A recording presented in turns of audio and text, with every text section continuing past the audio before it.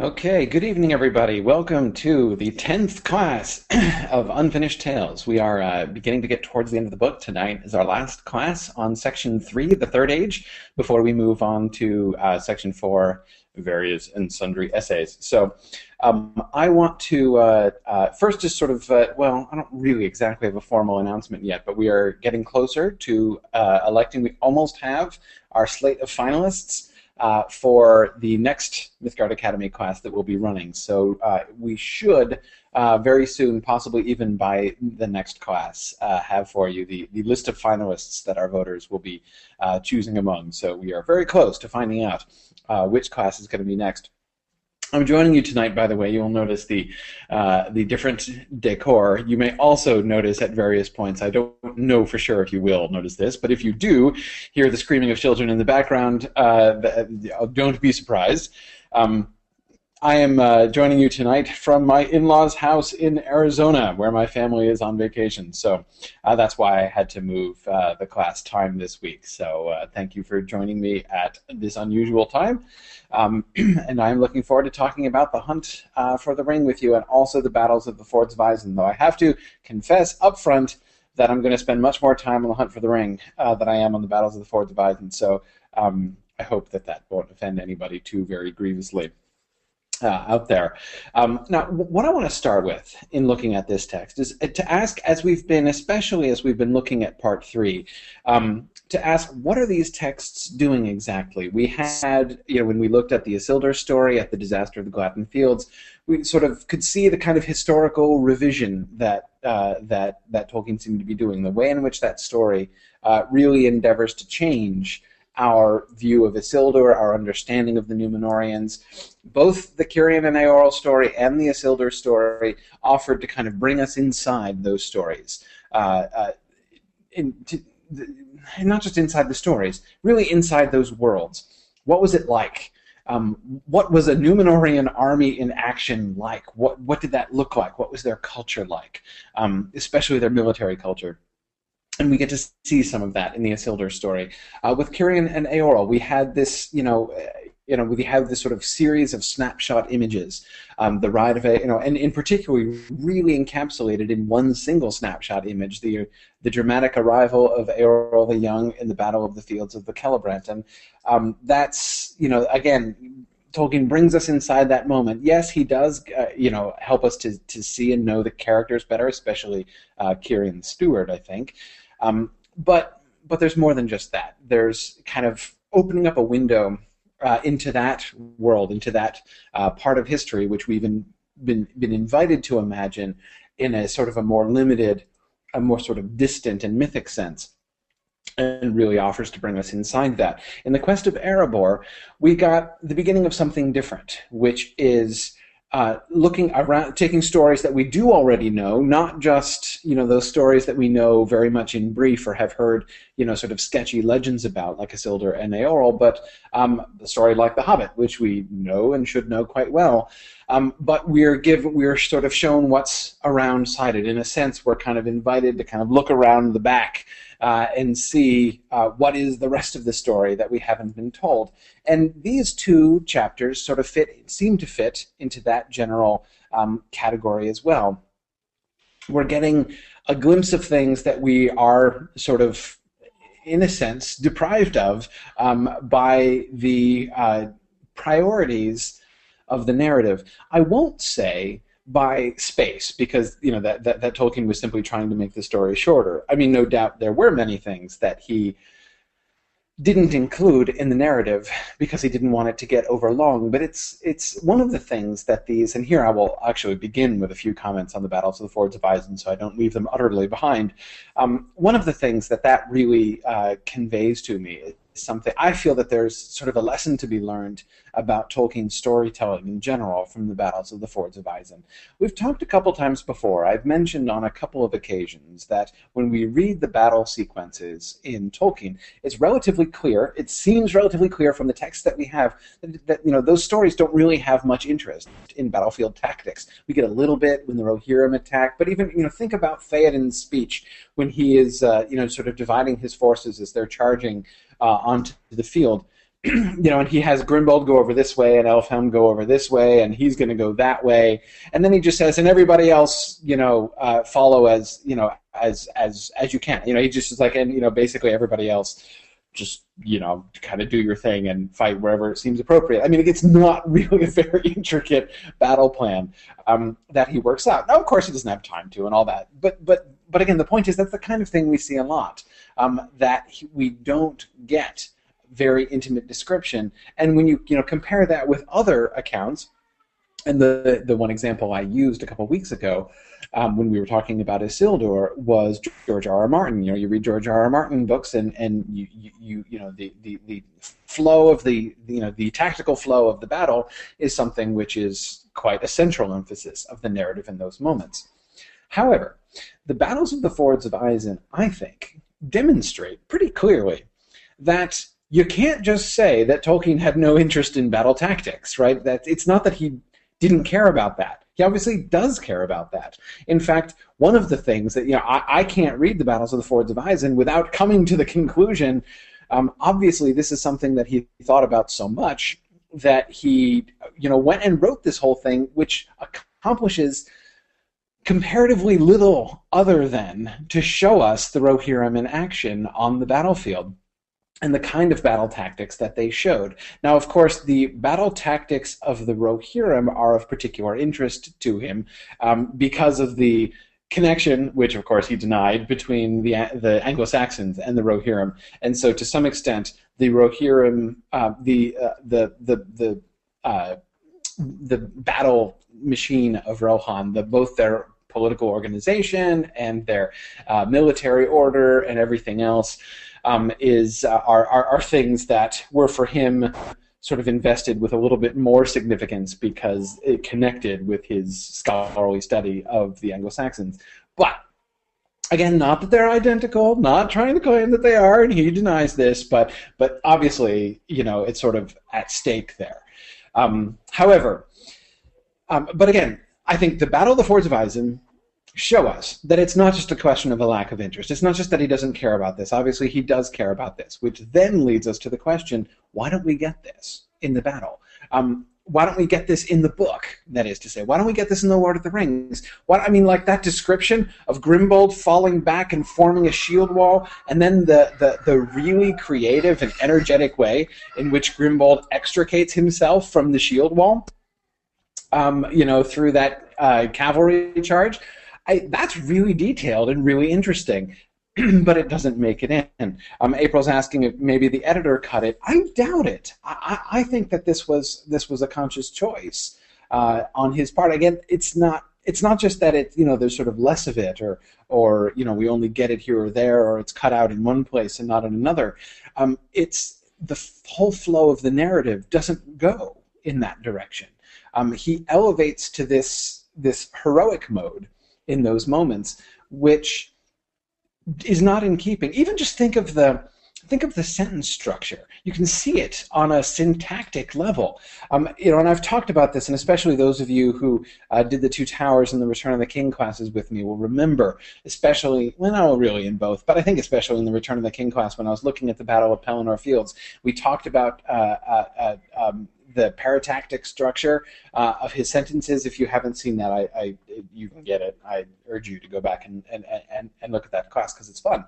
And I'm not going to do it all again here. But the way that he modulates into that heroic mode where he's stringing together these short sentences, usually short series of independent clauses with ands and buts, and usually ands and this, and the kind of rhythm that we get, the kind of momentum, the rhetorical momentum that it builds. That's the style of the battles that he describes in the books. The style is completely different. It's very paratactic. No, not paratactic. It's very hypotactic.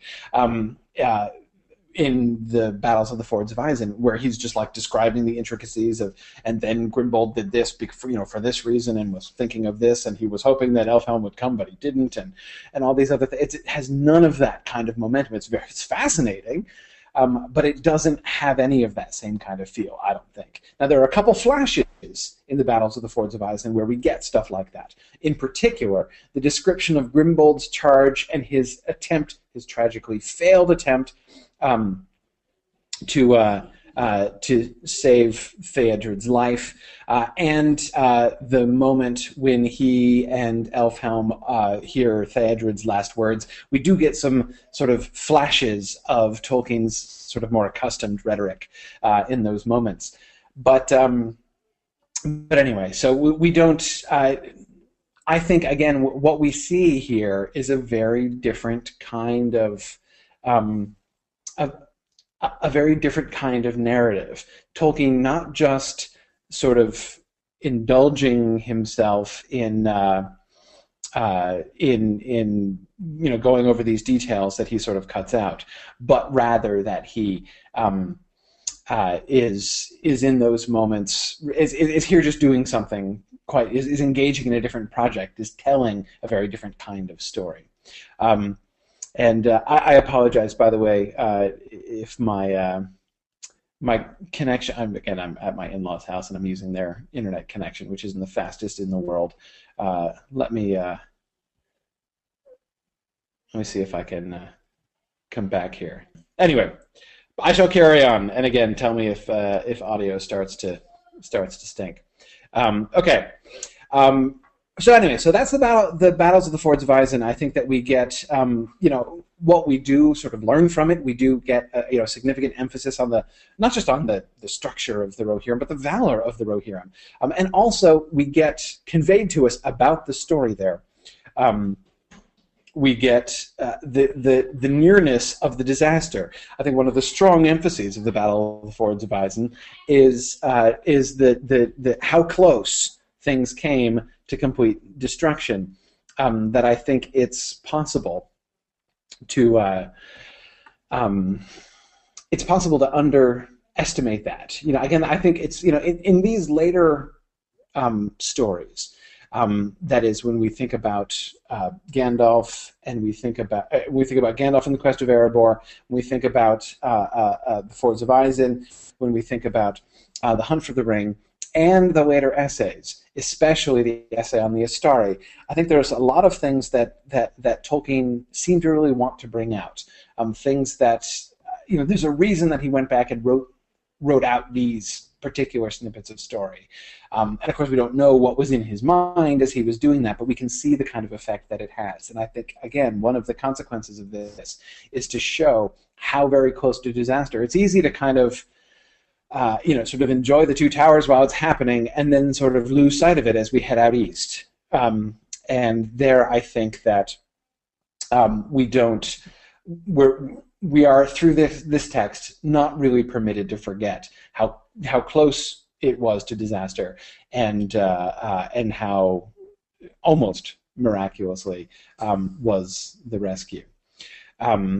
So anyway.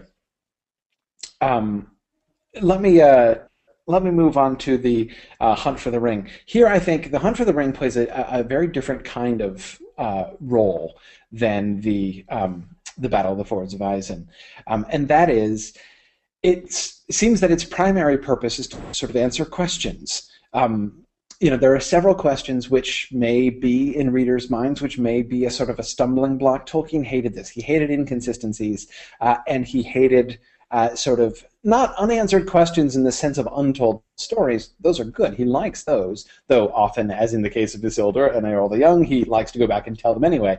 But that is unanswered questions which might serve as a stumbling block to people in their reading of the story. And so I think that I would point to three questions of varying levels of sort of significance in the story of the Lord of the Rings that the Hunt for the Ring really does answer. One, how do the Ringwraiths find the Shire? Oh, hey, am I back? Are you seeing me again? I don't know. I can't even tell what's going on anymore. How do the Ringwraiths find the Shire? You may remember that in Peter Jackson's film, when Gandalf tells Frodo that that Gollum said, Baggins, Shire, that, he's like, but that will lead them here. And it turns out, actually, no, not so much, really. It's a little harder than that. It's a little more complicated than that makes it seem. It's not a question of just them, basically him going to the map of Middle-earth that I have hanging in my room, and I suspect many of you do too. Sauron poring over the map of Middle-earth and being like, "Oh yeah, the Shire over there. Of course, I'll go there." That's not the case. Those kinds of maps don't exist. Again, it's one of the things we've talked, especially in Mythgard class. I remember when I was doing my modern fantasy class. And Ed Powell, you were bringing up the fact that you're sort of dividing fantasy into two different kinds of fantasy. There's map fantasy and non-map fantasy. The sort of the fantasy literature that you really need a map in the front of the book in order to really get. And of course, Ed was arguing for the superiority of the map fantasy version. But remember that there's something deceptive about it. Just as there is something deceptive about Appendix B, the Tale of Years, that is for us to have everything all mapped out neatly, it's easy for us to forget that all of those things are not known by people in general, and it's easy to forget how, within the context of the story and the world and the sort of the state of communication that they live in and their technology in that world, much is unknown, much is forgotten historically. This especially comes up when people ask the question, like, how is it that Gandalf didn't know immediately that this was the One Ring? I mean, what on earth else could it be? Well, it's a little more complicated than that. Again, in retrospect, it's pretty obvious, and it's pretty obvious from our point of view, who have the benefit of all these things that are put together in hindsight. But they didn't have those things, and an enormous span of time has passed. From one thing to the other. I mean, as I've said before, the Battle of the Last Alliance, the War of the Last Alliance, from the point of view of Frodo Baggins sitting in Bag End, the War of the Last Alliance is about as far back as Ramses the Great of Egypt is to us. I mean, ancient history. We're talking like ancient Mesopotamia. Yeah, as Tom says, from the fall of Troy to now. That's a good comparison. So yeah, it's a huge space of time, and think of how much we have lost. Think of how much we don't know about what happened there. Even with all of our historical and anthropological and archaeological research, think of all that we don't know about what really happened during those times. And so again, this question of like, well, everybody knows that Isildur took the ring, and so they should figure out where it ended up. I mean, no, it's a lot more complicated than that. And again, the map is not quite so obvious as it would seem to us who have it there in the front of the book. So in some ways, the map can be actually misleading in that way. So again, how do the Ringwraiths find the Shire? It's not as easy as all that. The Shire isn't on most people's maps. People have never heard of it, besides which it has a really generic name. I mean, no one's going to have heard of the Shire because it's something that only the people who live there call it, and that name would mean nothing to people further than Bree, really. Even in Rivendell, they don't call it the Shire. I mean, they do after Bilbo moves there, and he sort of teaches them to call it that. But I mean, it's the only people who've heard of it talk about the faraway land of the Halflings, which maybe they've heard about, but very few people have heard of. Yes, Roy says the Gondorians don't know where the Shire is, and they have even more reason to.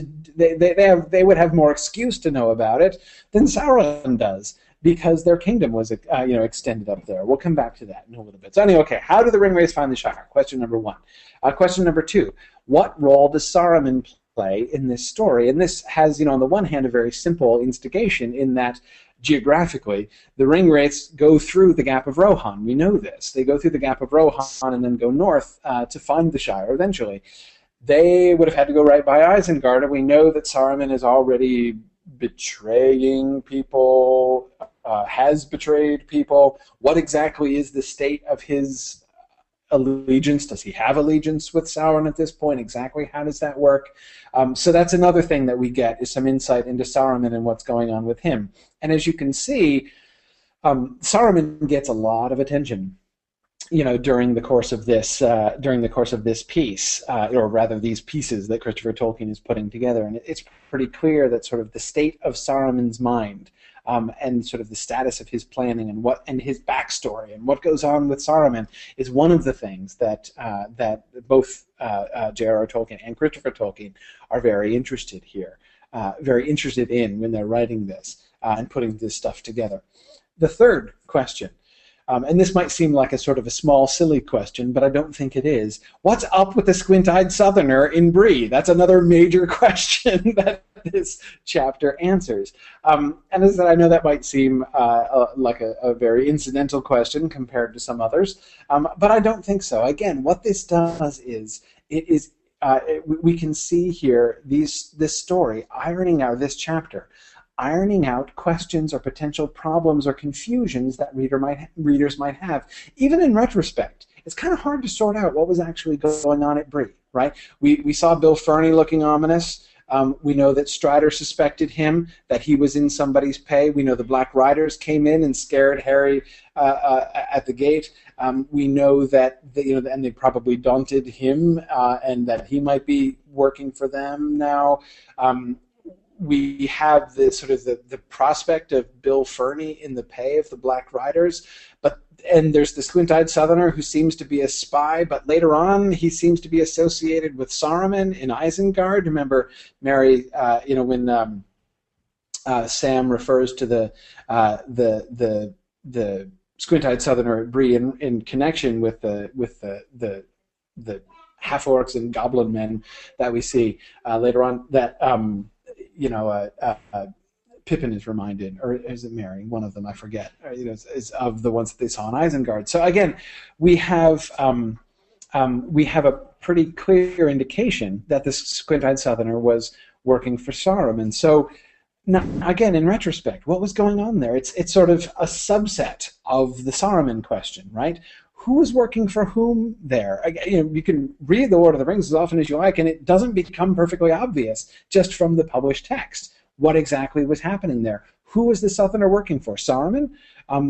Was Bill Ferny working with the Black Riders, or was he selling them out to Saruman exactly? Because that's possible. It could be that Bill Ferny wasn't actually going to sell to the Black Riders his information, but maybe he was. I don't know. So again, the whole question of what was going on at Bree and in the rest of their journey there. These are things, where did the Kerbine from the Black Crows come from, and why were they there?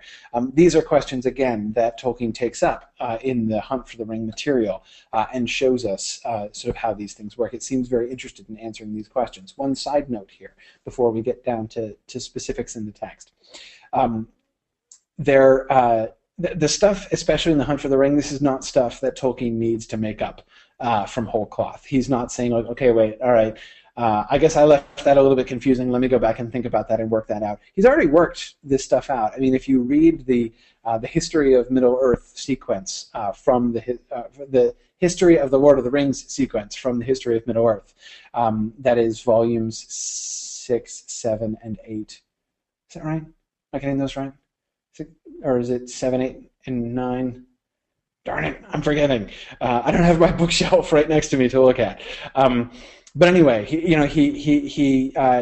if you look at the manuscript material for The Lord of the Rings that Christopher Tolkien gives us, you can see he has like whole charts worked out of the movements of the Black Riders, and of course it changes over time as he's working out the story. But we know that this sort of the general material was stuff that was already there, and he's just kind of tweaking it. It is 6 through 9. Thanks, Alyssa. So anyway, we do see him working with that material. So again, it's not that he never thought of this stuff and is like, oh shoot, I left some holes, I better go back and fill them. It's, again, like the Battles of the Fords of Isen, there's stuff that he did think about, that he was interested in, that he just didn't put in the story because he made essentially artistic choices to say, you know what, I'm not going to give the whole story of what went on with the Ringwraiths, but he knew it. He worked it out. And so we're getting to see some of these things that lay behind in order to try to answer some of these questions. So I think that's kind of fun. Now I want to go on actually to look at some passages of the text today, but let me just look back at some of the comments that you guys have made and questions, just so I don't skip over them completely here. Yes. Roy, I really like the way that you describe that, thinking about the way that some of these stories are functioning, especially in part 3 of Unfinished Tales, allowing us to invest imaginatively in different landscapes in Middle-earth, like filling in unknown parts of the map. I think that's true literally and also figuratively as well, right? I mean, you could say that the early Third Age, the time right before the death of Isildur, is, a part of the sort of chronological map that hasn't been filled in and that we get, and that I think is really interesting and works really well. Good. Let's see.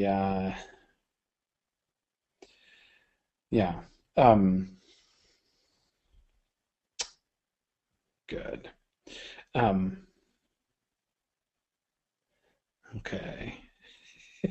Sorry, just getting through the portion of the of the comments where you guys were all telling me to take off the ring there. Take it off, fool, says Neil. Yeah, good. Good, let's see. Noam says, I think that Tolkien's narrative really tries to focus our attention on the heroes and their actions, and anything else that's added to the battle description will draw our attention from it.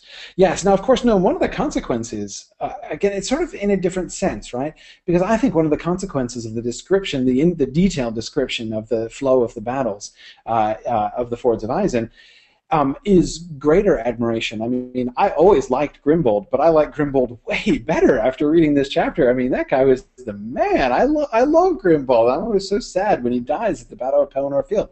But so, to some extent, we get Grimbold emerging as a hero who was really primarily just a name in the Lord of the Rings text. So to some extent, we do get more attention on the heroes and their actions through this. So it's kind of you could just say it's a different approach to achieving this end. But I do think that, Noam, if we had this kind of thing plopped into the middle of the Lord of the Rings, it just wouldn't fit. And I think that, my suspicion is just that was Tolkien's judgment, that he knew that it wouldn't fit. This is not the way that this story is being told in the Lord of the Rings. And so he's going to do the heroic battle sequences just in a very different way. Good. Okay, yeah, and April says, despite all this, going back and answering questions and clearing up confusions, he still doesn't tell us what happened to the Entwives. He said he didn't know. Yeah, I mean, in his letters, he because he got that question a lot from people by letter, and he says, I don't know what happened to him.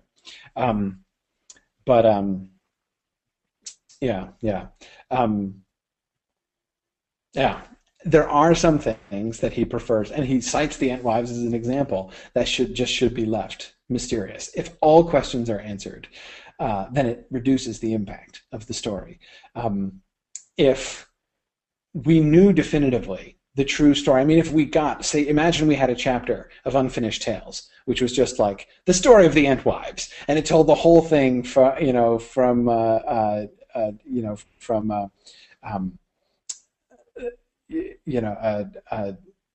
the point of view of the Entwives and what really happened to them and everything else. I think that'd be awful. The consequence is I cannot help but feel that the story of the Ents in The Lord of the Rings would really lose a lot of its power. I just think it would. So anyway, I think that's a really important. It's a really important distinction that he makes. Brent asks, why wasn't this in the published version if it was already worked out, like the Hunt for the Ring stuff? Just for room's sake or publisher's preference? Again, I suspect Tolkien's own preference, first of all. I mean, again, even when he was working out the charts and stuff, he didn't include it in the main narrative, not even in draft form, before the editor or the publisher had any say about it or any input into it. So I think it's primarily, first and foremost, his choice. Again, his choice of like what kind of, where the focus of the story should be and what kind of story he was writing. But as for what, but again, remember the struggle he had narrowing down what was going to be in the appendices, right? He, there's I mean, the evidence seems to me to suggest that Tolkien was like at war with himself artistically, in some sense. That he had a really good ear for what made a good story, and he kept to that. But he also had the impulse to give all this extra lore. He really wanted to he really wanted not only to work out how the Ringwraiths were going, but like the history of the calendar system, of course, and all that stuff, not to mention the languages. So, he also had all that stuff that he wanted to put in. So this is why we got a really great story, which he would have loved to put massive, massive appendices to at the end. And that's where the publisher was like, no, forget it. We've got to cut these down. So, there are things, I think, especially in the History of Middle-earth series, that Christopher Tolkien publishes, which I think that, Tolkien certainly never, I mean, when we know he did not consider them in publishable form, I mean, they're still in scraps and things. And there are things that it's hard not to suspect that Tolkien himself would have been really embarrassed had he lived to see some of these things published. Because they weren't meant for publication, and Christopher Tolkien made the decision to go ahead and do that, and in the end, I'm certainly grateful that he did. But this stuff, the stuff in Unfinished Tales, which remember is the first of these, it predates the History of Middle-earth series. It's after the Silmarillion, before the History of Middle-earth. This is the kind of stuff that I think Tolkien would quite have liked to be published. It's like, one way that you could think about the volume of Unfinished Tales, it's almost like the big fat appendix that Tolkien wasn't permitted to publish. It's not exactly what it is, but it's kind of close, actually.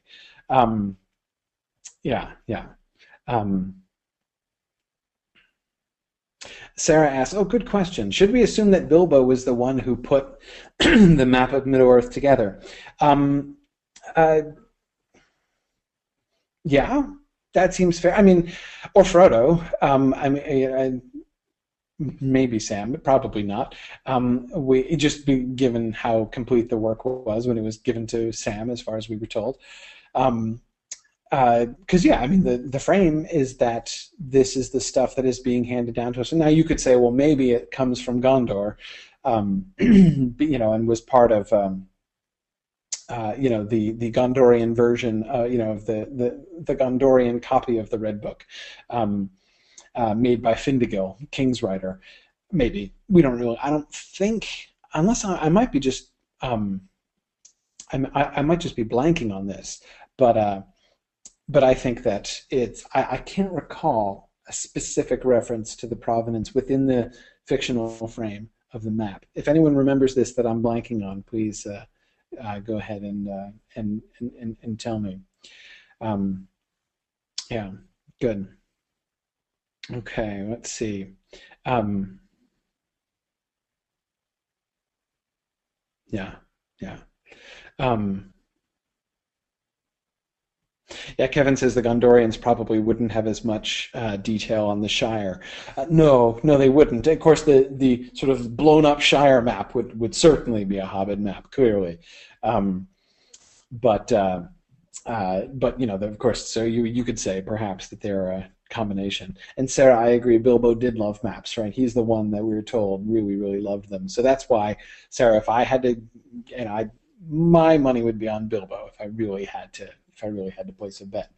All right. Shall we? Now that we're like 40 minutes into class, shall we look at the text? I'd like to. I wanted to. There were a couple things I want to focus on the Saruman and Gandalf stuff, because I feel like that's really the heart of this text, and especially the wonderful extra stuff, the bonus material that Christopher Tolkien tosses us at the end of the Hunt for the Ring, which is so cool. But two things I want to touch on first are Gollum and the nature of the Ringwraiths. First, the two different versions that we get of the conflict between Gollum and Sauron, which I think are really cool. Of course, there's the one idea, the one that's in the B text or the C text. One of One of Christopher Tolkien's editorial practices, which I find very understandable but a little bit frustrating, is the choice that he persistently makes not to duplicate texts. So if you've got two different versions of a text which are pretty similar to each other, like with the Quest of Erebor stuff that he did, right? Instead of just giving us both versions of it in full, which he could do, instead he chooses one of them, gives it to us in full, and then just sort of tosses us some scraps from the other one, thereby preventing a really careful comparison of the two, which I find really frustrating. So it's my least favorite part of, my least favorite aspect of Christopher Tolkien's editorial procedure, both in Unfinished Tales and in the History of Middle-earth series. So here, you know, if he's got his A, B, C, and D text, I'd rather just have them, actually. If you could just give me all four of those texts, that would be handy.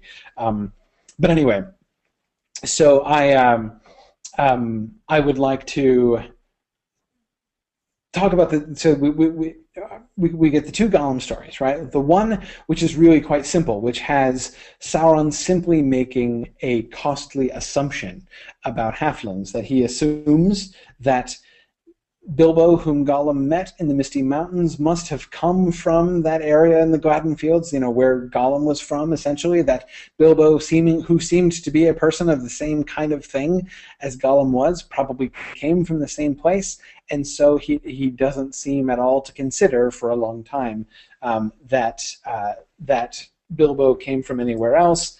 So once he finds this thing about Baggins in the Shire, he says, I'm going to send the Ringwraiths north, and they're going to hunt around, you know, the Anduin Vale until they find this Shire place. But anyway, so that's sort of the one version where, again, it's primarily just an assumption, and a costly assumption that Sauron is making. But I like this one even better. Okay, here, sorry. Gollum was captured in Mordor. This is what he calls the A text. Gollum was captured in Mordor in the year 3017 and taken to Barad-dûr, and there questioned and tormented. When he had learned what he could from him, Sauron released him and sent him forth again. He did not trust Gollum, for he divined something indomitable in him, which could not be overcome, even by the shadow of fear, except by destroying him. But Sauron perceived the depth of Gollum's malice towards those who had robbed him, and guessing that he would go in search of them to avenge himself, Sauron hoped that his spies would thus be led to the ring. Gollum, however, was before long captured by Aragorn, and taken to northern Mirkwood, and though he was followed, he could not be rescued before he was in safekeeping. Now Sauron had never paid heed to the halflings, even if he had heard of them, and he did not yet know where their land lay. From Gollum, even under pain, he could not get any clear account, both because Gollum indeed had no certain knowledge himself, and because what he knew he falsified. Ultimately indomitable he was, except by death, as Sauron did not fully comprehend, being himself consumed by lust for the ring. Then he became filled with a hatred of Sauron even greater than his terror, seeing in him truly his greatest enemy and rival. Thus it was that he dared to pretend that he believed that the land of the halflings was near to the places where he had once dwelt beside the banks of the Gladden. I think this version is way cooler. The idea of the indomitable will of Gollum. Both because he's a halfling, and halflings tend to be pretty indomitable anyway, but also because he's Gollum. That this is one instance, and not the only instance, of the power of Sauron's ring being turned against him. Of course, the biggest example of this is the way in which the ring, you know, in this sort of complex way, commit suicide, right? You know, Gollum takes the ring as witness of his oath, and Frodo says, "It will bind you to it, and I will, you know, if I, wearing the ring, command you to jump into the fire, then you will." And you know, I mean, all, you know, the ring will twist your oath against you, all of that stuff. It is sort of suggesting that the ring itself is one of the things that brings Gollum to his destruction, and therefore its own as well. But anyway, here we see, the syntax is really complicated in that one crucial sentence there. Ultimately indomitable he, Gollum, was, except by death, as Sauron did not fully comprehend, being himself consumed by lust for the ring. Who? Sauron? Wait, who's himself here? Being himself consumed by lust for the ring. So Sauron did not fully comprehend it because he, Sauron, was consumed by lust for the ring? Or is it talking about Gollum's being consumed with lust for the ring? Being consumed, except by death, as Sauron did not fully comprehend, because since Gollum was consumed by lust for the ring. And I, although that doesn't seem to make any sense, the himself would seem to refer to Sauron, which is the immediate antecedent of himself. But I don't think so, because the he in the next sentence, for which Sauron is also the nearest antecedent, is clearly Gollum. Then he became filled with a hatred of Sauron, even greater than his terror. So we have all of these pronouns referring back to Gollum 2 sentences before, and I suspect that himself is referring to Gollum there too. And again, I think that this is a syntactically debatable sentence. I might be wrong about this, and we could potentially do sort of think about readings either way.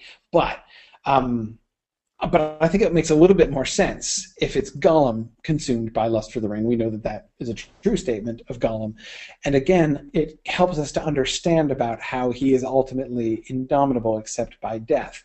Since Gollum is completely consumed by lust for the ring, that is why he's indomitable, not just because he's a halfling, but because his death means nothing to pain, torment. What torment compares to being deprived of the ring, right? So I mean, yeah, you can torture him, you can do whatever horrible things Sauron does to his hands, for instance, which Gollum remembers. Remember his crying out, my poor hands," when he's remembering back at the beginning of the Two Towers to his time in Mordor. I don't know what he does to torture him, but but again, clearly these tortures do not rate in Gollum's mind against the deprivation of the ring, and he is so determined to regain the ring if he can, and seeing, as he says in that next sentence, seeing Sauron as his greatest enemy and rival, that enables him to sort of to stiffen his will and to resist Sauron, and even apparently successfully to lie to him.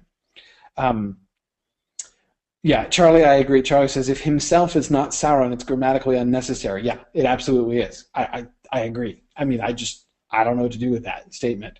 But again, given the poor pronoun antecedent relationships that are surrounding it in the sentence, I'm willing to believe that this is a kind of a fast and loose thing. Again, remember, this was not a text edited by Tolkien for publication. A lot of this was, one draft of a series of things that he was writing out, and sometimes, there slips like this happen.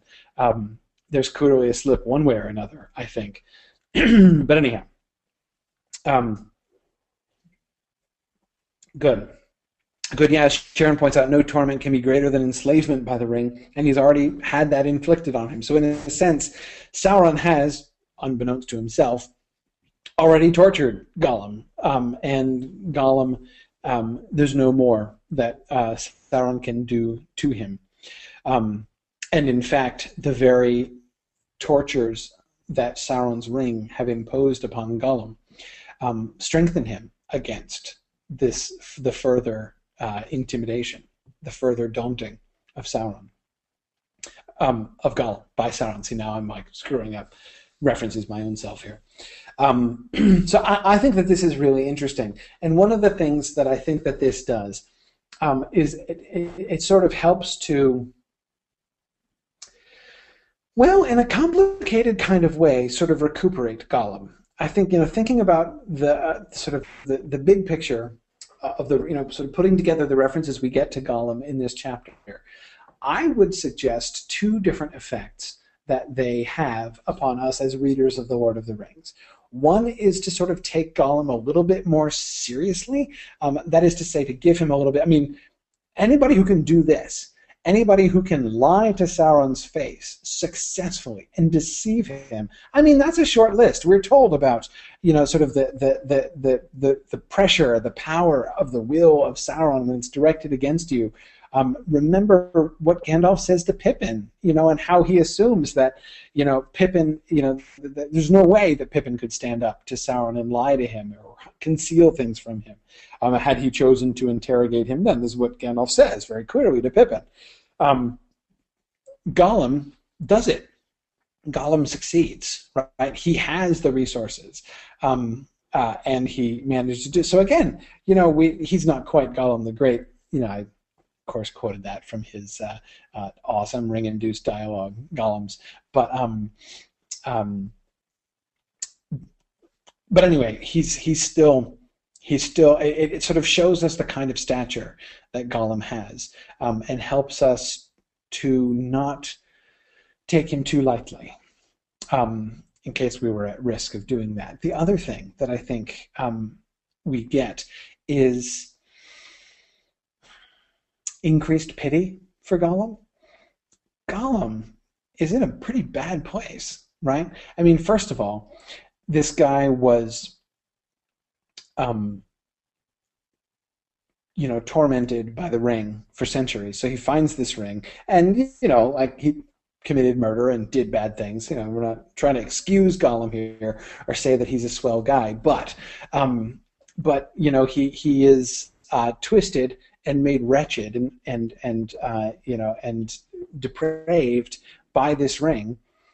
And then when he loses it and is now desperate, he now basically just becomes persecuted from all sides. The way in which we have, this, the hunt for Gollum by everybody, by Mordor, by the good guys, and him. There's poor Gollum running from both orcs and elves simultaneously, right? The way in which he is just at the focal point of everybody's attention becomes a really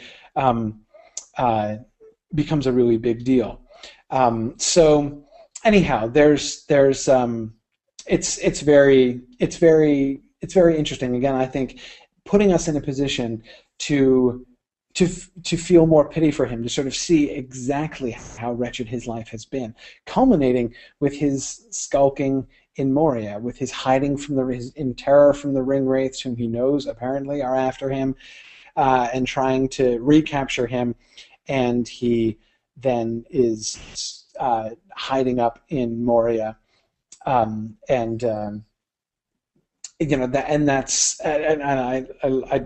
am very interested in the description of that. It seems clear that, pursued by both elves and orcs, Gollum crossed the Anduin, probably by swimming, and so eluded the hunt of Sauron. But being still hunted by elves, and not yet daring to pass near Lorien, only the lure of the ring itself made him dare to do this afterwards, he hid himself in Moria. That was probably in the autumn of the year, after which all trace of him was lost. What then happened to Gollum cannot, of course, be known for certain. He was peculiarly fitted to survive in such straits, though at cost of great misery. But he was in great peril of discovery by the servants of Sauron that lurked in Moria, especially since such bare necessity of food as he must have, he could only get by thieving dangerously. Notice, by the way, the kind of horrible parallel here of Bilbo in the halls of the Elven King. I find that kind of striking. No doubt he had intended to, except he doesn't have a ring, of course. No doubt he had intended to use Moria simply as a secret passage westward, his purpose being to find the Shire himself as quickly as he could. But he became lost, and it was a very long time before he found his way out. It thus seems probable that he had not long made his way towards the West Gate when the 9 walkers arrived. He knew nothing, of course, about the action of the doors. To him they would seem huge and immovable, and though they had no lock or bar and opened outwards to a thrust, he did not discover that. In any case, he was now far away from any source of food, for the orcs were mostly in the east end of Moria, and he was become weak and desperate, so that even if he had known all about the doors, he still could not have thrust them open. It was thus a singular piece of good fortune for Gollum that the 9 walkers arrived when they did. Now, that was always apparent, right? That this was a singular act of good fortune. I mean, the coincidence the coincidence of Gollum finding them in Moria, that he just happens to be in Moria, and Moria is a big and complicated place, right? But he happens to pick up their trail while they're there, was always a remarkable coincidence, right? And now, instead of backing off from that, instead of trying to make that seem less serendipitous than it was, he emphasizes the serendipity and indeed points out, no, it's even more remarkable than that. Not only is it true that Gollum happened to find them by chance, if chance you call it, in Moria, but that if they had not come when they had, he might have died of starvation. That the finding of the walkers and following them out is all that saved his life. So again, the way that we can see fortune taking a hand here, chance taking a hand, I think really does suggest that we see, again, Tolkien not wanting to change that, but rather to emphasize it, and even emphasize it in new ways. We have already seen, you can see already in The Lord of the Rings, that Gollum is, in many ways, an unwilling, but still an instrument of fate. It is through the intervention of Gollum, as Frodo perceives immediately after the Cracks of Doom, if not for Gollum, I couldn't have destroyed the ring. Gollum has a role to play, as Gandalf foreboded long before. He clearly has a purpose there in that story. And that is being emphasized, and being emphasized in new ways here. Okay. But anyway, I only wanted to touch on Gollum because he's not the main character here. But I do want to talk about the ring wraiths a little bit. People often, when I do Q&As and stuff, Tolkien Q&As, people always want to talk about the ring wraiths. People are fascinated about the ring wraiths and their nature and what we see. Well, we learned some interesting stuff about them in this chapter, and I think that that's kind of interesting. Here's, the pluses and minuses of ring wraiths. They were by far the most powerful of his servants, and the most suitable for such a mission, since they were entirely enslaved to their 9 rings, which he now himself held. They were quite incapable of acting against his will, and if one of them, even the Witch King their captain, had seized the one ring, he would have brought it back to his master. This is an important point, right? The ring wraiths are perfect for this mission, not just because they're the most powerful, but because they are the only servants of Sauron whom he can trust completely to seize the ring. Anybody else, remember Grishnak, for crying out loud, anybody else that he sends after the ring, anybody else who gets it, is going to want to keep it for himself. So Sauron really has 2 options, to go himself or to send the ring wraiths. So that's an interesting thing that he emphasizes here.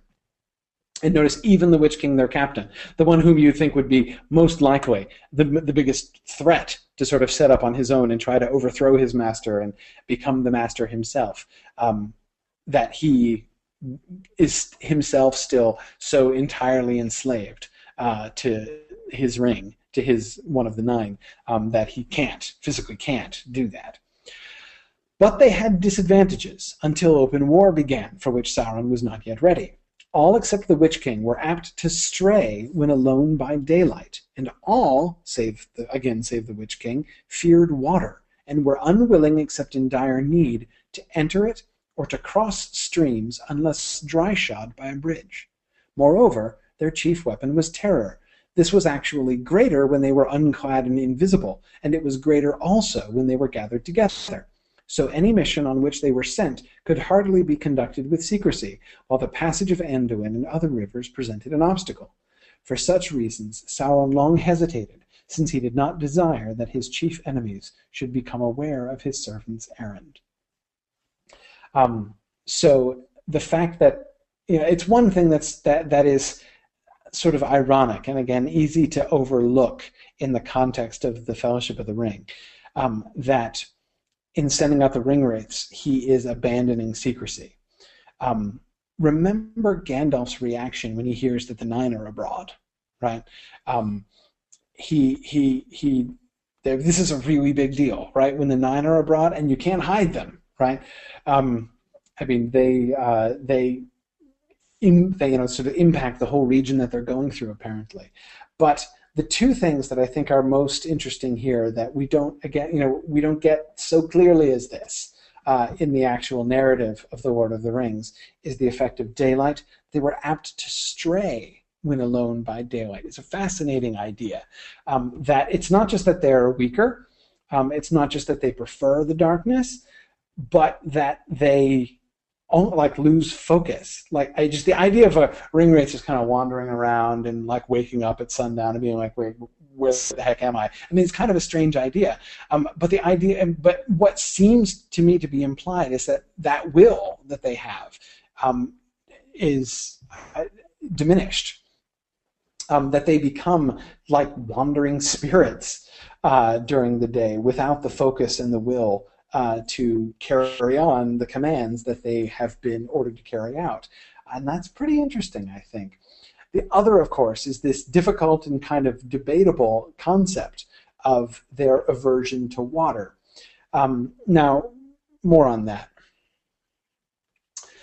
My father nowhere explained the ringwraith's fear of water.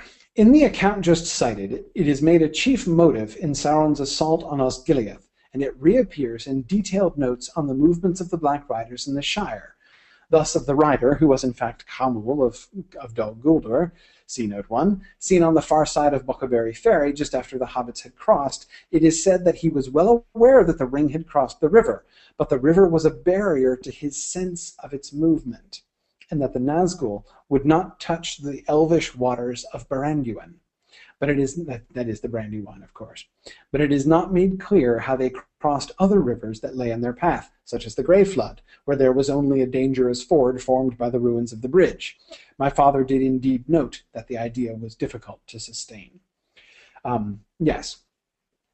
Now, he may not anywhere explain the ringwraith's fear of water, but it doesn't seem all that strange. That is to say, the sort of traditional fairy tale significance of water and fords and water crossings. And, there are many traditions in which running water is said to be that the dead can't cross over living water or running water and things like that. Those are fairly common ideas in folklore. So it's not like it's completely out of nowhere that he would suggest this about the ringwraiths. And it certainly does help to make the flight of the hobbits make a little bit more sense, right? That is, why would they go around by the bridge? I mean, okay, Mary says that horses can't cross the Brandywine, but I mean, seriously, he's a wraith, right? Does he swim? Would he have to swim? I mean, so he leaves his horse and takes off across the river. Couldn't he cross the river? Again, you'd think. One question, and again, thinking in terms of questions or problems that can be an obstacle in readers' minds, one of the things that we see in one of the common questions, one of the common problems that people have is, why do the ringwraiths have such a hard time tracking down Frodo? It would seem like there's really no reason why they shouldn't be able to catch them in the Shire. Well, the water thing is one issue. He might be Camul of Dol Guldur, but he can't cross the river. He can't just decorporealize or whatever, take off his cloak and strip down and float across the river. Not going to happen because it's running water. He's got to cross dry shot on the bridge, down a long ways away. So that I think is it sort of makes sense. It seems to work. But anyway, Roy wants to is sort of thinking about the protection of Ulmo. We don't see him going there, right? And again, we have lots of traditional analogs to this, but yeah, I mean, it is, especially in the Unfinished Tales context, right? It's a little bit hard not to be remembering Ulmo and his power going through the waters of Middle-earth. Yeah. Diego asks, could that be a reason why he gave them winged steeds? It is sort of an obvious upgrade, right? Let's just get them off the ground entirely, then we won't have to worry about the river thing. Good. Yeah. Charlie is recalling correctly, that Boromir lost his horse at the fording of the Grey Flood, and he swam across the Anduin. Yeah. So again, the question is, well, then how did the Ringwraiths cross the Grey Flood? Now, notice it doesn't say it's impossible for them to do this, but anyway, yeah, yeah.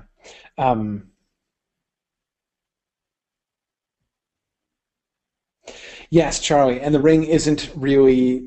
He's using a metaphor. It's not like it's radioactive, and the Nazgul have a Geiger counter. Yeah. Now remember, I was really fascinated by that comment that he made in the note one alluded to earlier there, that Hamel was the one who was sent in. He's the one who talked to the gaffer. He's the one who talked to Farmer Maggot. He's the one who's left behind on the landing stage of the ferry, because he was one of the 9 who, apart from the Witch King, who had the greatest sense, who could locate the ring most, who could sense the ring most clearly. But he is also one of the ones who is most limited by daylight. And I thought those were, to me, sort of fascinating details. But anyway, so again, we don't get definitive answers to these things here. I think we can see sort of Tolkien himself playing with different ideas, and not really, I think, firmly deciding on this. But one of the overall kinds of conclusions, I think, that we can draw from this is Tolkien sort of trying to envision, the Ringwraiths are not just like superheroes of evil. They are not. They are Sauron's most powerful servants, but they're not simply, inconquerable evil things. Their power is constrained, and so him sort of trying to imagine in more detail than we get in the Fellowship of the Ring, especially on the limitations of the Ringwraiths. But even though he hasn't fully completed working this out. Now, quickly before we get to Saruman, on to the difficult case of the squint-eyed Southerner. This Dunlending was overtaken by several of the Black Riders as they approached the Tharbad crossing. In an extremity of terror, he was haled to the Witch King and questioned. He saved his life by betraying Saruman. The Witch King thus learned that Saruman knew well all along where the Shire was, and knew much about it, which he could and should have told to Sauron's servants if he had been a true ally. The Witch King also obtained much information, including some about the only name that interested him, Baggins. It was for this reason that Hobbiton was singled out as one of the points for immediate visit and enquiry. The Witch King had now a clearer understanding of the matter. He had known something of the country long ago in his wars with the Dunedain, and especially of the Tir Gorthad of Cardolan, now the Barrow Downs, whose evil wights had been sent there by himself. Seeing that his master suspected some move between the Shire and Rivendell, he saw also that Bree, the position of which he knew, would be an important point, at least for information. He put, therefore, the shadow of fear on the Dunlending and sent him on to Bree as an agent. He was the squint-eyed Southerner at the inn. Okay, so the answer to the squint-eyed Southerner riddle.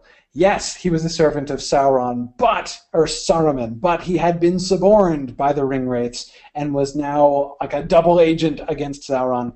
He was now working for the Ringwraiths, even though he was initially sent as a spy by Saruman. And we find not only the fact that he has kind of turned his coat there, but also that it is due to him. And of course, we get no sense of this at all when we see him in the inn at Bree in the Fellowship of the Ring, that he is the one from whom the Ringwraiths got their information about the Shire and why they knew to go to Hobbiton. You think about the conversation that Kamal of Dol Guldur had with Gaffer Gamgee. Gaffer Gamgee, the Gaffer, bless him, was not very forthcoming to the Ringwraiths. I think actually the way that Peter Jackson does this in the Fellowship of the Ring film is sort of interesting. When he has the Ringwraiths coming in and interrogating the Hobbit that they meet by the way, and saying, Shire Baggins, and just showing the Hobbit completely terrified and saying, no, there's no Bagginses here, go up to Hobbiton, anything to just get rid of them and send them along. But that's not, of course, how Hem Gamgee talks to the Ringwraiths, right? Nor is it how Farmer Maggot talks to the Ringwraiths. Neither one of them is awful forthcoming. Both of them tell the Ringwraiths to get lost. So it actually does not seem like a trivial thing for the Ringwraiths to figure out, once they locate the Shire, where exactly would I find a Mr. Baggins in this place? It's not huge, but still, they don't necessarily want to search the whole length and breadth of it, especially since their enemies are onto them, right? Especially since, we have them, they have to fight their way past the Dunedain in order to come in, and they're hunting down the Dunedain, who in the end scatter in order to try to keep them from reporting. But it's clear from the meeting with Gildor that we see in Chapter 3 of the Fellowship of the Ring that there are plenty of the enemy around, enemies of the Nazgul, that is, who actually could oppose them, not to mention Glorfindel. So they do not want their presence known. They do not want, so they can't just go through, say, slaughtering hobbits in the Shire, just let's go through and kill every hobbit in the length and breadth of the Shire. They probably couldn't do that, it says, and Tolkien said that. Though we do have that horrifying concept of still a settlement of Sturs up in the Gladden Fields, which the Ringwraiths annihilated during the hunt for the ring.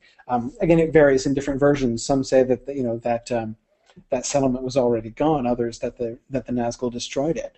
But anyway, probably they couldn't successfully do that to the Shire. But in any case, it'd be awfully inefficient. So yeah, Ed makes a really good point. Their power is by fear. If you're unafraid, they lose their power, and the Gaffer is unafraid. I'm not completely unafraid. I think his Frodo notices that his voice doesn't sound quite normal, but again, I mean, it's pretty indomitable, as Roy reminds us. They're halflings, right? They're indomitable. But anyway, so I think that it's again, he gives an answer to the question, which, maybe some people were asking him, maybe not, of how did they find Bag End? Wouldn't it have taken them a really long time, actually, to find Bag End if all they had was Shire Baggins to go by? So, anyway.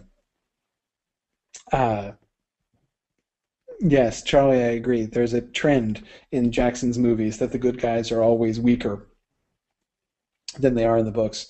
Trying to think of an exception to that. Charlie? No, I got nothing. Yes, all of them, I think, from one end to the next, are all weaker. So yes. Anyway, the other thing, of course, that this passage is reminding us of is that this was the Witch King's hood, right? This was his old stomping grounds. He's not unfamiliar with this area. Still overlooked the hobbits, right? Nobody noticed they were there, right? But they sent some archers to the final battle against the Witch King, but he obviously didn't pay a lick of attention to them. But he answers another question which we didn't know that we had. In version B, it is noted that the Black Captain did not know whether the ring was still in the Shire, that he had to find out. The Shire was too large for a violent onslaught such as he had made on the Stores, as I just said. He must use as much stealth and as little terror as he could, and yet also guard the eastern borders.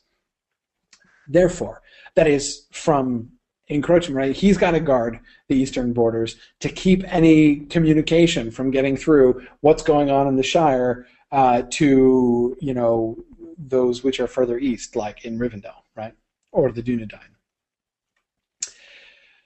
Therefore, he sent some of the riders into the Shire with orders to disperse while traversing it, and of these Camel was to find Hobbiton, where Baggins lived, according to Saruman's papers. But the black captain established a camp at Andrath, where the Greenway passed in a defile between the Barrow Downs and the South Downs, and from there some others were sent to watch and patrol the eastern borders, while he himself visited the Barrow Downs. So he's going to go have tea with some of his old friends, right, the Barrow Whites. In notes on the movements of the Black Riders at the time, it is said that the black captain stayed there for some days, and the Barrow Whites were roused, and all things of evil spirit, hostile to elves and men, were on the watch with malice in the old forest and on the Barrow Downs. It is not a coincidence, we learn, that Frodo had such a very hard time getting from the Shire to Bree. If their journey seemed plagued with disaster, that they ran afoul of Old Man Willow, and then they got trapped by the Barrow Whites, and I mean, gosh, what more could happen to these people? As Tom Bombadil laughs at them, right? How good they are at losing themselves. But now we learn this was not an accident, right? The Witch King himself had been there, stirring them up. The Barrow Whites were especially active, perhaps even on the lookout for this very thing. So anyway, that's all. That's all. Oh, Kate, of course. Thank you, Kate. Points out the obvious exception, Charlie, to your all of the good people are lesser in the film than the book, and that is Legolas. Of course, Legolas is not lesser in the film than in the book. Quite the opposite. So yes, thank you, Kate. That is, of course, the obvious exception that I was overlooking. Yeah, good. Roy asks, are there no coincidences in Tolkien's world at all? No, I don't think there are. I don't think that anything is a coincidence. It's not to say that the answer is always known, but that the reasons, the causes behind everything is known, but it's no, I don't think there's any such thing as coincidence. There's any real such thing as chance. All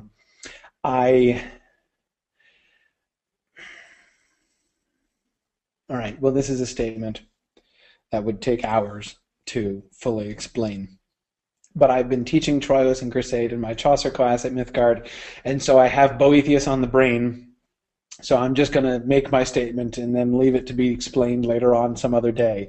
I think that my reading of the texts suggests to me that the philosophical underpinnings of Tolkien's world are very much in accord with Boethius's teachings in the Consolation of Philosophy. One of which teachings is that there is no such thing as chance. There is no such thing as coincidence. There is certainly fate. That does not mean there is not free will. It is one of Boethius's teachings that you can certainly have both fate and free will. And he explains how those two things work together in a more satisfactory way than anyone else I have ever read addressing that question. But anyway, I'm not going to go into a long Boethius explanation, much as I'd love to. It's one of my favorite books in the world. But Roy is suggesting that Boethius on the Brain sounds like a band name. Roy, that would be the geekiest band I've ever heard of. That would be pretty awesome. Anyway, so. Who knows? Maybe someday we'll do a Mythgard Academy class on the Consolation of Philosophy. It was nominated before. I don't know if it'll ever win, but hey, it would be fun. Anyhow, but that's to explain why. My answer is no coincidences. Okay, Saruman. Let's talk about Saruman. One version of the standoff between Saruman and the Nazgul. 2 days after Gandalf had departed from Orthanc, the Lord of Morgul halted before the gate of Isengard. Okay, chronology important. 2 days after Gandalf has departed from Orthanc. Okay, he's left by Eagle 2 days ago. Then Saruman, already filled with wrath and fear by the escape of Gandalf, perceived the peril of standing between enemies, a known traitor to both. So, crap. He's now in real trouble, right? Gandalf now knows his treachery is revealed to Gandalf, and since Gandalf has escaped, now all of the Council of the Wise are going to know that he's a traitor. And now here are the freaking Nazgul knocking on his door, right? So, okay, now he's going to have to betray them too. So everybody, in the space of 48 hours, here's Saruman whole, like, I'm going to play both sides plan completely in ruins, right? This is a really bad day for Saruman. His dread was great, for his hope of deceiving Sauron, or at the least of receiving his favor in victory, was utterly lost. Now either he himself must gain the ring or come to ruin and torment. And again, notice how we're getting more insight into Saruman here. We knew that he really, really wanted to find the ring in the Lord of the Rings. We now begin to see why, right? That he's already trapped. He's already screwed, right? And he realizes this. And, his search to find the ring is not just, kind of always been his plan A anyway. It's now the only way he can possibly save himself. But he was wary and cunning still, and he had ordered Isengard against just such an evil chance. The circle of Isengard was too strong for even the Lord of Morgul and his company to assail without great force of war. Therefore, to his challenge and demands he received only the answer of the voice of Saruman that spoke by some art as though it came from the gate itself. "It is not a land that you look for, it said. I know what you seek, though you do not name it. I have it not, as surely its servants perceive without telling, for if I had it, then you would bow before me and call me Lord." No question where Saruman stands. You see why Sauron didn't send Saruman to go look for the ring? "And if I knew where this thing was hid, I should not be here, but long gone before you take it. There is one only whom I guess to have this knowledge, Mithrandir, enemy of Sauron. And since it is but 2 days since he departed from Isengard, seek him nearby." Now, this is a pretty cunning move by Saruman, right? I mean, the guy is really stuck. But what does he do? Well, if he can sick the Nazgul on Gandalf, maybe he can save the situation, right? Maybe he can show that he's not completely, he can make them think that he's not betrayed them, right? That he's still kind of on their side. Doesn't make any mystery about the fact that he would like the ring for himself. I don't think that he thinks that Sauron is in any question about that, right? That Saruman would set himself up as a rival if he got the ring for himself. However, he uses that as an alibi, right? Obviously, I don't know where the ring is. If I did, would I be here? No. So the fact that I'm here shows I can prove to you I don't know where it is, right?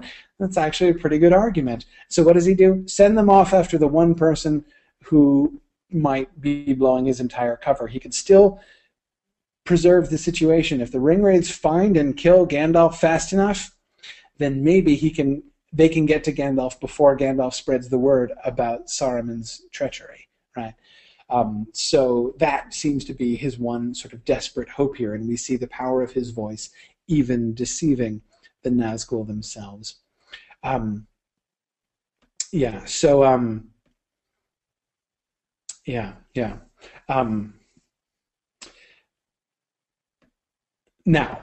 this is one version of the Saruman story. The other one, I think, is even cooler.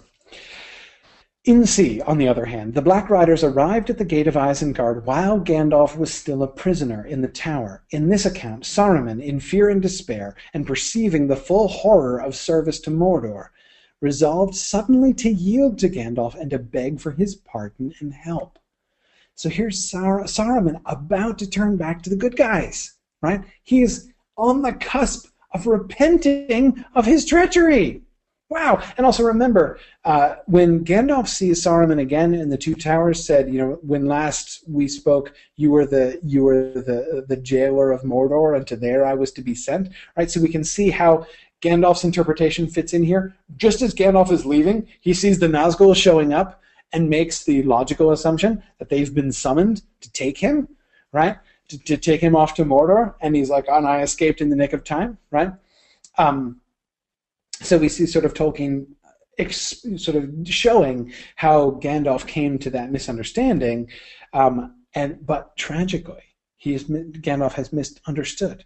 Saruman doesn't realize Saruman was genuinely going to beg for his pardon and his help. right? Saruman, the great Saruman, is just going to humble himself and repent.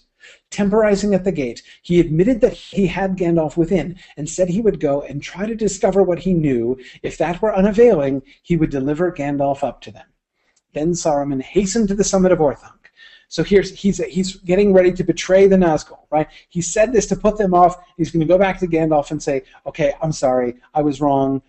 Help me. Let's get out of this together. I'm back on your side again. And found Gandalf gone. Away south against the setting moon, he saw a great eagle flying towards Edoras. Oh, crap. The tragedy! Saruman's near repentance! Now Saruman's case was worse. If Gandalf had escaped, there was still a real chance that Sauron would not get the ring and would be defeated. In his heart, Saruman recognized the great power and the strange good fortune that went with Gandalf. But now he was left alone to deal with the Nine. His mood changed, and his pride reasserted itself in anger at Gandalf's escape from impenetrable Isengard, and in a fury of jealousy, he went back to the gate, and he lied, saying that he had made Gandalf confess. He did not admit that this was his own knowledge, not being aware of how much Sauron knew of his mind and heart. I will report this myself to the Lord of Barad-dûr, he said loftily, to whom I speak from afar on great matters that concern us. But all that you need know on the mission that he has given you is where the Shire lies. That, says Mithrandir, is northwest from here, some 600 miles, on the borders of the seaward Elvish country. To his pleasure, Saruman saw that even the Witch King did not relish that. You must cross Isen by the ford, and then rounding the mountain's end, make for Tharbad upon Grey Flood. Go with speed, and I will report to your master that you have done so. Isn't it lovely? The way the attitude that he adopts there. I will report to your master that I'm checking on you on Sauron's part, right? I'm totally above you guys in the pecking order with Sauron. He asked me to make sure you guys were doing your job, so you make sure you do it, right? I mean, it's very clever, the way that Saruman handles that. But again, notice his frustration, and again the tragedy, his desire to repent, and the thwarting of his desire to repent, and his being the things that are driving him here, right? Frustration and despair. Now he's left alone to deal with the Nine. His pride that reasserts itself, presumably even more strongly after his little brush with humility, his little brush with repentance here, and his furious jealousy of Gandalf, his anger at Gandalf's escape from impenetrable Isengard. Because even when he was going to go and ask for help, he at least had that sop to his own dignity, right? Okay, I'm begging for your help, but I totally had you. I mean, like, you were trying to escape and you couldn't escape. So, we both know that when it came to one-on-one, I beat you. So when I'm asking you for help here, it's not because I'm lesser, So it's it was still kind of an acceptable situation. But now he is doubly and trebly furious, but also his worry. Sauron might lose. I mean, he sees in Gandalf's escape, this is bad. This is a bad sign, right? He knows how to read the signs. There is something going on here. There is great power and strange good fortune that went with Gandalf. Not Gandalf's great power, right?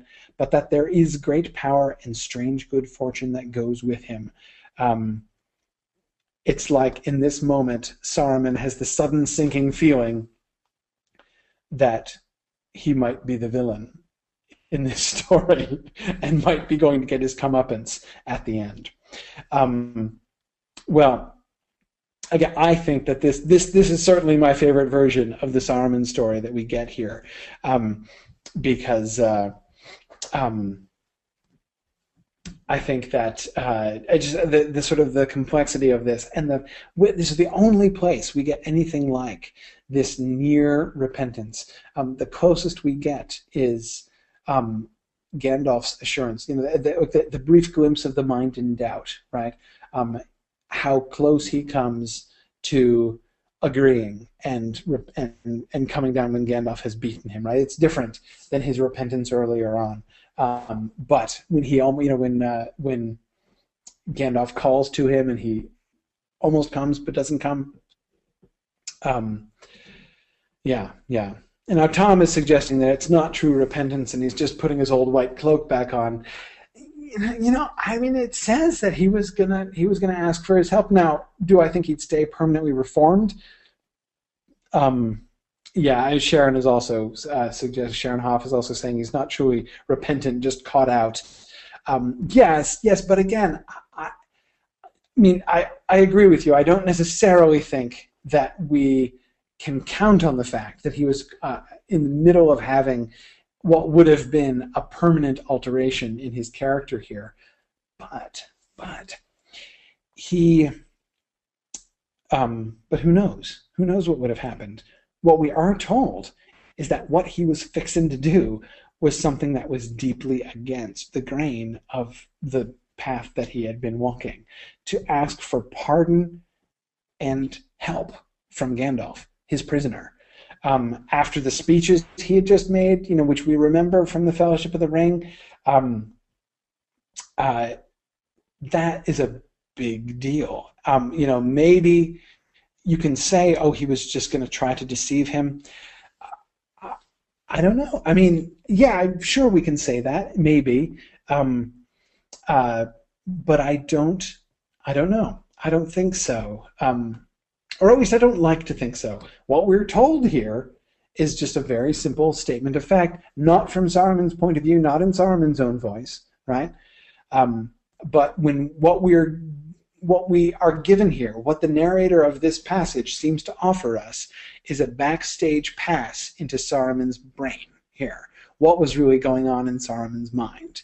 And when we get that, we are told that he was going to beg for Gandalf's pardon and help. And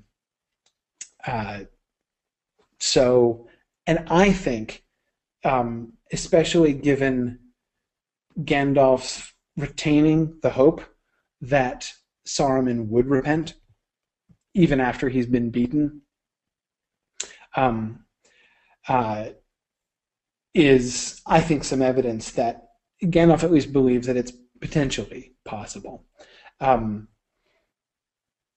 Yeah, Charlie says it's a sort of a variant on or echo of that saddest moment in all the tale when Gollum's heart almost changes on the stairs of Cirith Ungol. Yeah, I mean, of course, it's not as moving as that moment. But yeah, again, I think we do have, I think that we have to be careful in being too cynical, because we do have that evidence. Gollum was this close. Gollum almost repented. And he might have repented had the circumstances been a little bit different. We're told here that Saruman almost repented and went to beg for pardon of Gandalf. Gandalf seems to think that repentance is possible, that Saruman could choose to go a different way, could end up choosing to go a different way. So I'd like to hold out hope that that might have happened. But again, the horrible tragedy of him coming to that conclusion, like moments too late. Oh, well, poor Saruman. Now, more on his complex relationship with Gandalf. Here's in the bonus material. Saruman soon became jealous of Gandalf, and this rivalry turned at last to a hatred, the deeper for being concealed, and the more bitter in that Saruman knew in his heart that the Grey Wanderer had the greater strength and the greater influence upon the dwellers in Middle-earth, even though he hid his power and desired neither fear nor reverence. Just to comment on that sentence here. Gandalf calls Saruman the greatest of his order.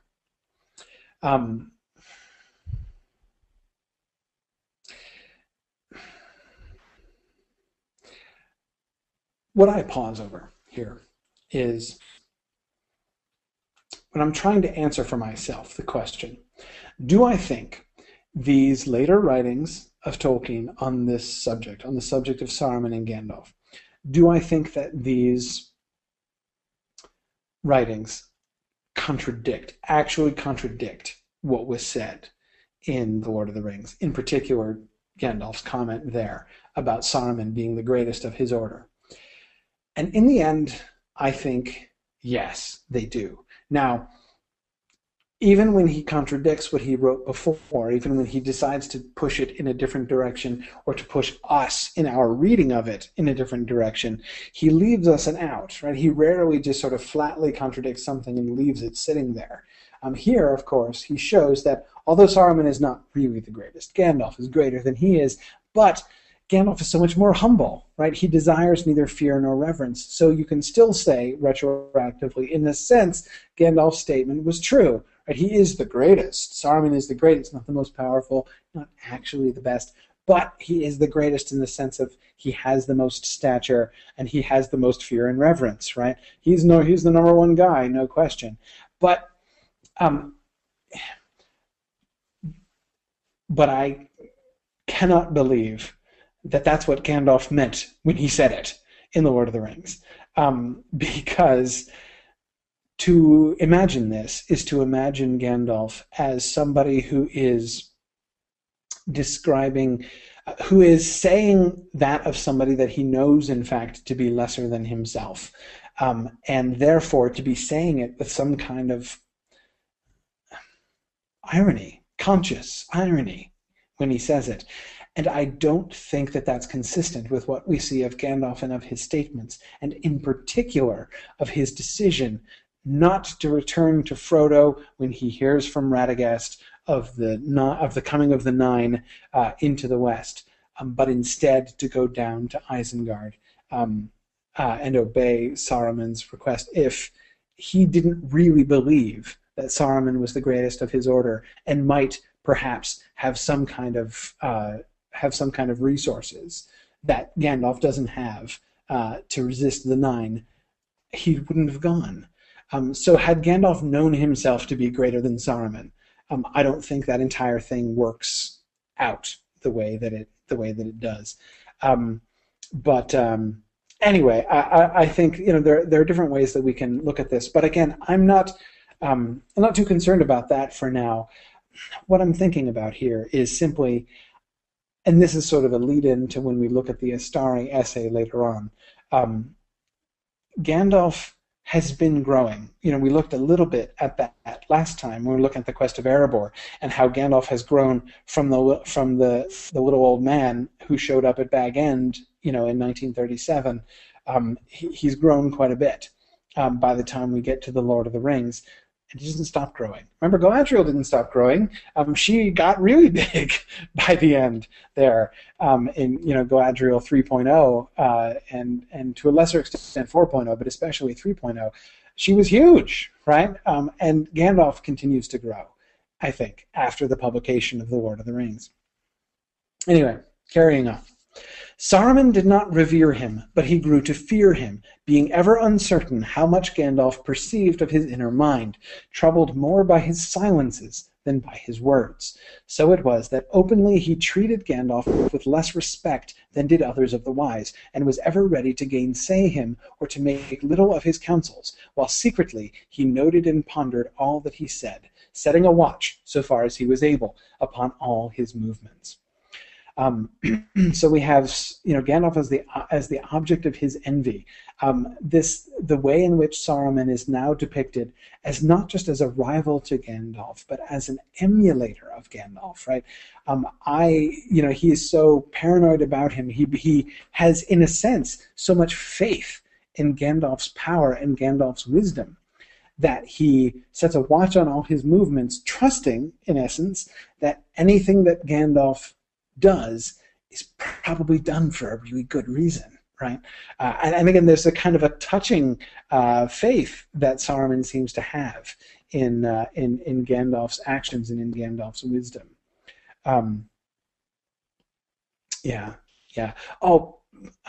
Paul, that's a really good point. Paul Grosskopf was just saying, in connection with the near repentance of Saruman there, he's recalling the near repentance of Captain Ahab at the end of Moby Dick. Near repentance like that can be very powerful.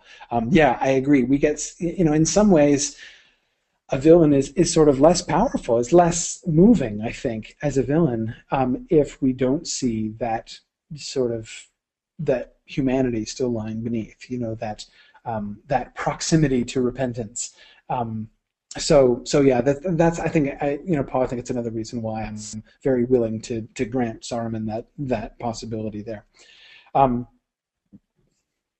But this is just the most adorable fanboy activity I've ever seen. Yet in truth, Saruman's spying in great secrecy had not in the beginning any evil purpose, but was no more than a folly born of pride. Small matters, unworthy it would seem to be reported, may yet prove of great moment ere the end. Now, truth to tell, observing Gandalf's love of the herb that he called pipeweed, for which, he said, if for nothing else, the little people should be honored, Saruman had affected to scoff at it, but in private he made trial of it, and soon began to use it, and for this reason the Shire remained important to him. Anything Gandalf does must be good, right? He smokes this stuff, so smoking this stuff has got to be a good thing. So in secret, he's like, he's a completely closeted pipe smoker, Saruman is, because he doesn't want to admit that he's a complete fanboy of Gandalf, right? Anything that Gandalf does has got to be good, right? So he's going to do whatever Gandalf does. Again, the depth of the almost sort of servility of his attitude towards Gandalf. We're not just talking about paranoia here. We're talking about real admiration of Gandalf. Yet he dreaded lest this should be discovered and his own mockery turned against him, so that he would be laughed at for imitating Gandalf and scorned for doing so by stealth. Well, since I'm doing this, I can't let anybody find out. If they find out that I'm smoking in secret, I'm never going to hear the end of this, right? And everyone's going to be calling me a Gandalf fanboy forever and ever. This, then, was the reason for his great secrecy in all his dealings with the Shire, even from the first, before any shadow of doubt had fallen upon it. And it was little guarded, free for those who wished to enter. For this reason also, Saruman ceased to go thither in person, for it came to his knowledge that he had not been all unobserved by the keen-eyed halflings, and some, seeing the figure, as it were, of an old man clad in grey or russet, stealing through the woods or passing through the dusk, had mistaken him for Gandalf. After that, Saruman went no more to the Shire, fearing that such tales might spread, and come, maybe, to the ears of Gandalf. But Gandalf knew of these visits, and guessed their object, and he laughed, thinking this the most harmless of Saruman's secrets. Gandalf, of course, is so wise that he even gets, he totally parses all of this, right? He guesses that it's his secret and says, okay, I know you're a closet pipe smoker, Saruman, but I'm not going to mention it because I'm too kind-hearted to laugh at you in public for this. And he thinks it the most harmless of Saruman's secrets. Really, if you think about it, this is Saruman being paranoid and being foolish about doing what is really kind of a good thing, which Gandalf seems to interpret as a good thing. You don't have to lie about sneaking off to the Shire. The Shire's nice. The people there are nice. Pipe smoking is good, says Gandalf, right? So, the thing that he seems to be most ashamed of here, Saruman, is like the thing which in Gandalf's eyes he has least to be ashamed of. Yeah.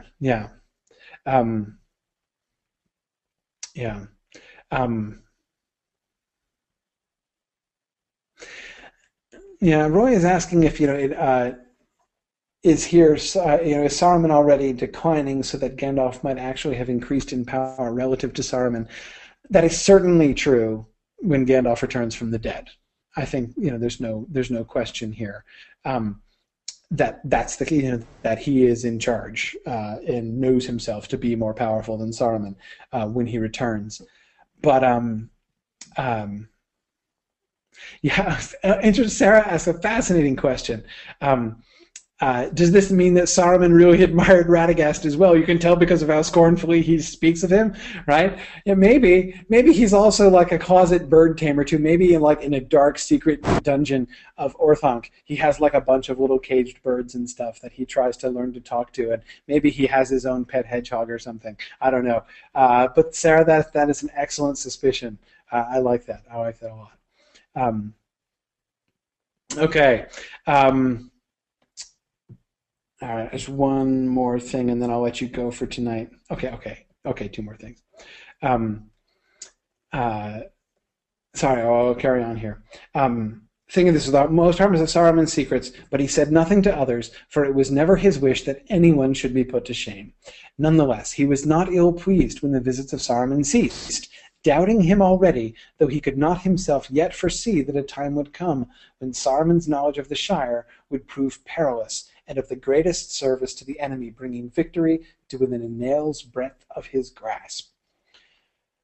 So there's chance involved here, which Gandalf doesn't foresee. He often doesn't foresee it, but chance which seems to work in almost the opposite direction, right? That by chance, Saruman's comparatively innocently obtained knowledge of the Shire turns out to almost spell disaster. And speaking of near disasters, we get the smoke ring incident from one of the White Council meetings. Both the silence and the smoke. So there's Gandalf being, as Saruman is saying, no, we should not move against Dol Guldur. Gandalf is saying nothing and smoking prodigiously. Both the silence and the smoke seemed greatly to annoy Saruman, and before the council dispersed, he said to Gandalf, "When weighty matters are in debate, Mithrandir, I wonder a little that you should play with your toys of fire and smoke, while others are in earnest speech. Grow up, Gandalf." But Gandalf laughed and replied, "You would not wonder if you used this herb yourself. You might find that smoke blown out cleared your mind of shadows within. Anyway, it gives patience to listen to error without anger." That endorsement, as a tobacco ad, this is the most effective one I've ever heard. Actually, I'm like, wait, really? Does it enable you to listen to error without anger? Maybe I should try that. Anyway, but it is not one of my toys. It is an art of the Whittle people away in the West, merry and worthy folk, though not of much account, perhaps, in your high policies. Saruman was little appeased by this answer, for he hated mockery, however gentle, and he said then coldly, "You jest, Lord Mithrandir, as is your way. I know well enough that you have become a curious explorer of the small, weeds, wild things, and childish folk. Your time is your own to spend if you have nothing worthier to do, and your friends you may make as you please. But to me the days are too dark for wanderers' tales, and I have no time for the simples of peasants." Gandalf did not laugh again, and he did not answer. But looking keenly at Saruman, he drew on his pipe and sent out a great ring of smoke, with many smaller rings that followed it. Then he put up his hand as if to grasp them, and they vanished. With that he got up, and left Saruman without another word, but Saruman stood for some time silent, and his face was dark with doubt and displeasure. Tolkien going back and taking Gandalf's smoke rings, which are to feature in the early chapters of The Hobbit, and investing them with portentousness. In fact, I will admit, this passage is the very first time I ever connected those two things at all in my mind. Gandalf's smoke rings and the rings of power. And it's a marvelous little connection here. Gandalf. This is another place, I think, where we see Gandalf acting in a way which is very consistent with Gandalf as he comes to emerge as time goes on and Gandalf becomes wiser and more powerful, but less easy to see as being consistent with Gandalf as we get him in the Fellowship of the Ring. If Gandalf already were thinking that Saruman was seeking to grasp at the rings of power, if he already suspected him to that extent, it's again difficult to imagine that Gandalf would willingly go into Isengard as he does in the Fellowship of the Ring. Again, that concept, the concept of Gandalf's trip to Isengard, is a comparatively early feature of the story. And Gandalf has, again, the story develops and Gandalf develops a lot after that. This concept that way back then, well before Bilbo had found the ring, Gandalf was already suspecting that Saruman's thoughts were turning to greed and the seizing of power for himself, makes it harder to imagine that Gandalf in the Fellowship of the Ring would act the way that he does. But the irony is, once we do get Gandalf developing in Tolkien's mind the way that he is, it becomes difficult for us not to imagine him being suspicious of Saruman at any point in previous to this, when there would have been that when there would have been reason for him to be suspicious. Neil asks, did Gandalf's mockery contribute to Saruman's fall? I don't think so. I mean, I don't think that we're supposed to see this as a Gollum on the stairs of Cirith Ungol moment. You know, I'm imagining if this scene had worked out some way else, right? That is like if instead of this we get Gandalf, you know, stepping into a room and there's Saruman with his pipe, right, smoking, and Gandalf laughs at him, you know, and like just when Saruman was going to ask for Gandalf's autograph, instead Gandalf laughs in his face, and that sets Saruman on his path. You know, I think that so no, I don't think that we see that happening here, and he is being. You know, he is showing mockery, but it is gentle, as the narrator is confessing, though, of course, to Saruman. That does not excuse it. Last passage.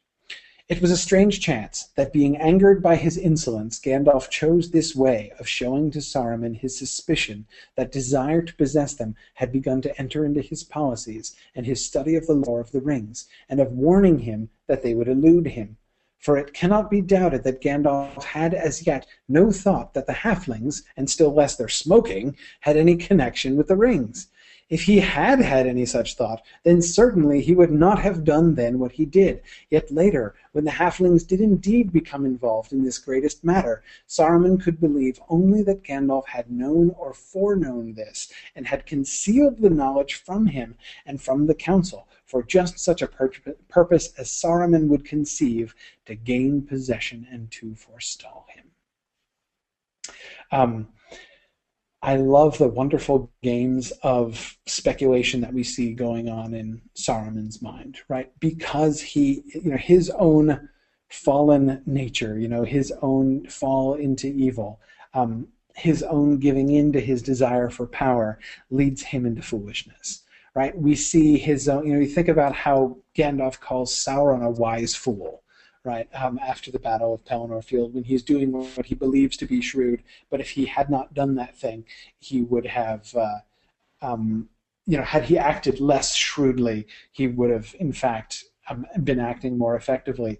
So too here, we see that, you know, within Saruman's mind, we get the wheels within wheels, right? He remembers that thing about the smoke rings, and when he comes to suspect that the ring is being held by a halfling, he looks back and he's like, oh, Gandalf knew he was sending a message. Okay, maybe he didn't know, but he foreknew, right? No, I mean, so we see Gandalf's stature growing and growing in Saruman's mind, right? In ways which are totally untrue, right? He's now willing to believe almost anything of Gandalf, and interprets it along his own lines, right? Assuming that Gandalf is doing things the way that he would do things and for the reasons that he would do them.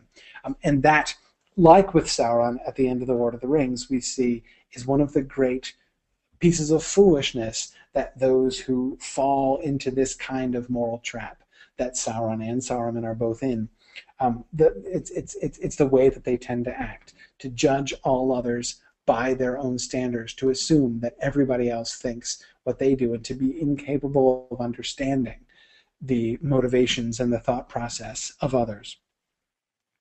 Nancy asks, is this his subconscious foreknowledge again? Yes, possibly so. I mean, we can't rule that out. It was a strange chance, right? And that's always a kind of a portentous phrase, right? In Tolkien's writing, it was a strange chance. For it cannot be doubted that Gandalf had as yet no thoughts that the halflings had any connection with the rings. The narrator assures us that in his conscious mind, Gandalf was not at all thinking about that. But is there a way in which his reference to the rings and the sort of incidental, even accidental, implication of a connection between pipeweed and the rings is, you know, Gandalf receiving some kind of subconscious message? Well, it does turn out to be true, which is itself kind of suggestive. But again, we have this irony that that Gandalf is even here made the sort of unconscious instrument, and yet he almost reveals to Saruman, although Saruman doesn't parse this right at all because he's operating under false conceptions, both about the amount of Gandalf's knowledge and power, and also, of course, about Gandalf's intentions. But but nevertheless, he perceives that there's something in this, and that there probably was something in this. So Gandalf is again this instrument, but it's ironic that it almost, in this case, leads to disaster. Yeah. Sarah says Gandalf's smoke ship in the movie was probably foreshadowing of the Grey Havens. See, exactly, Sarah. You're all over it. Exactly. All right. Well, I did have a couple other things. I'm glad I talked a little bit about the battle at the battles at the Fords of Isen at the beginning. There are a couple other things I wanted to say. In particular, a couple things about Saruman that, of course, we get there as a transition here. I'll probably start with those next time. I divided the 3 final essays into 2 weeks, sort of unevenly. On the last day, on the last week of class, I have scheduled only the essay on the Palantir, not because necessarily I plan to spend the whole week on it, but just to make sure we have some time for spillover, and plus we have one more bonus session left, so I'm not going to worry about pushing back some discussion of the battles of the Fords of Isen to next time as well. But anyway, so I'm going to let you guys go. I've kept you long anyhow, and you've been very patient. But thank you very much for joining me tonight at our special day and time here. Well, special day anyway. And next week I plan to be back at the normal time, so we'll have our next class in just a few days on Tuesday of next week, where we will talk about the battles of the Fords of Isen a little bit more, and then we'll go on to the Druidon at least. Read the Druidon and the Astari just in case we do get to the Astari chapter also, but we'll see what we get to. Anyway, thanks very much, everybody. Good night.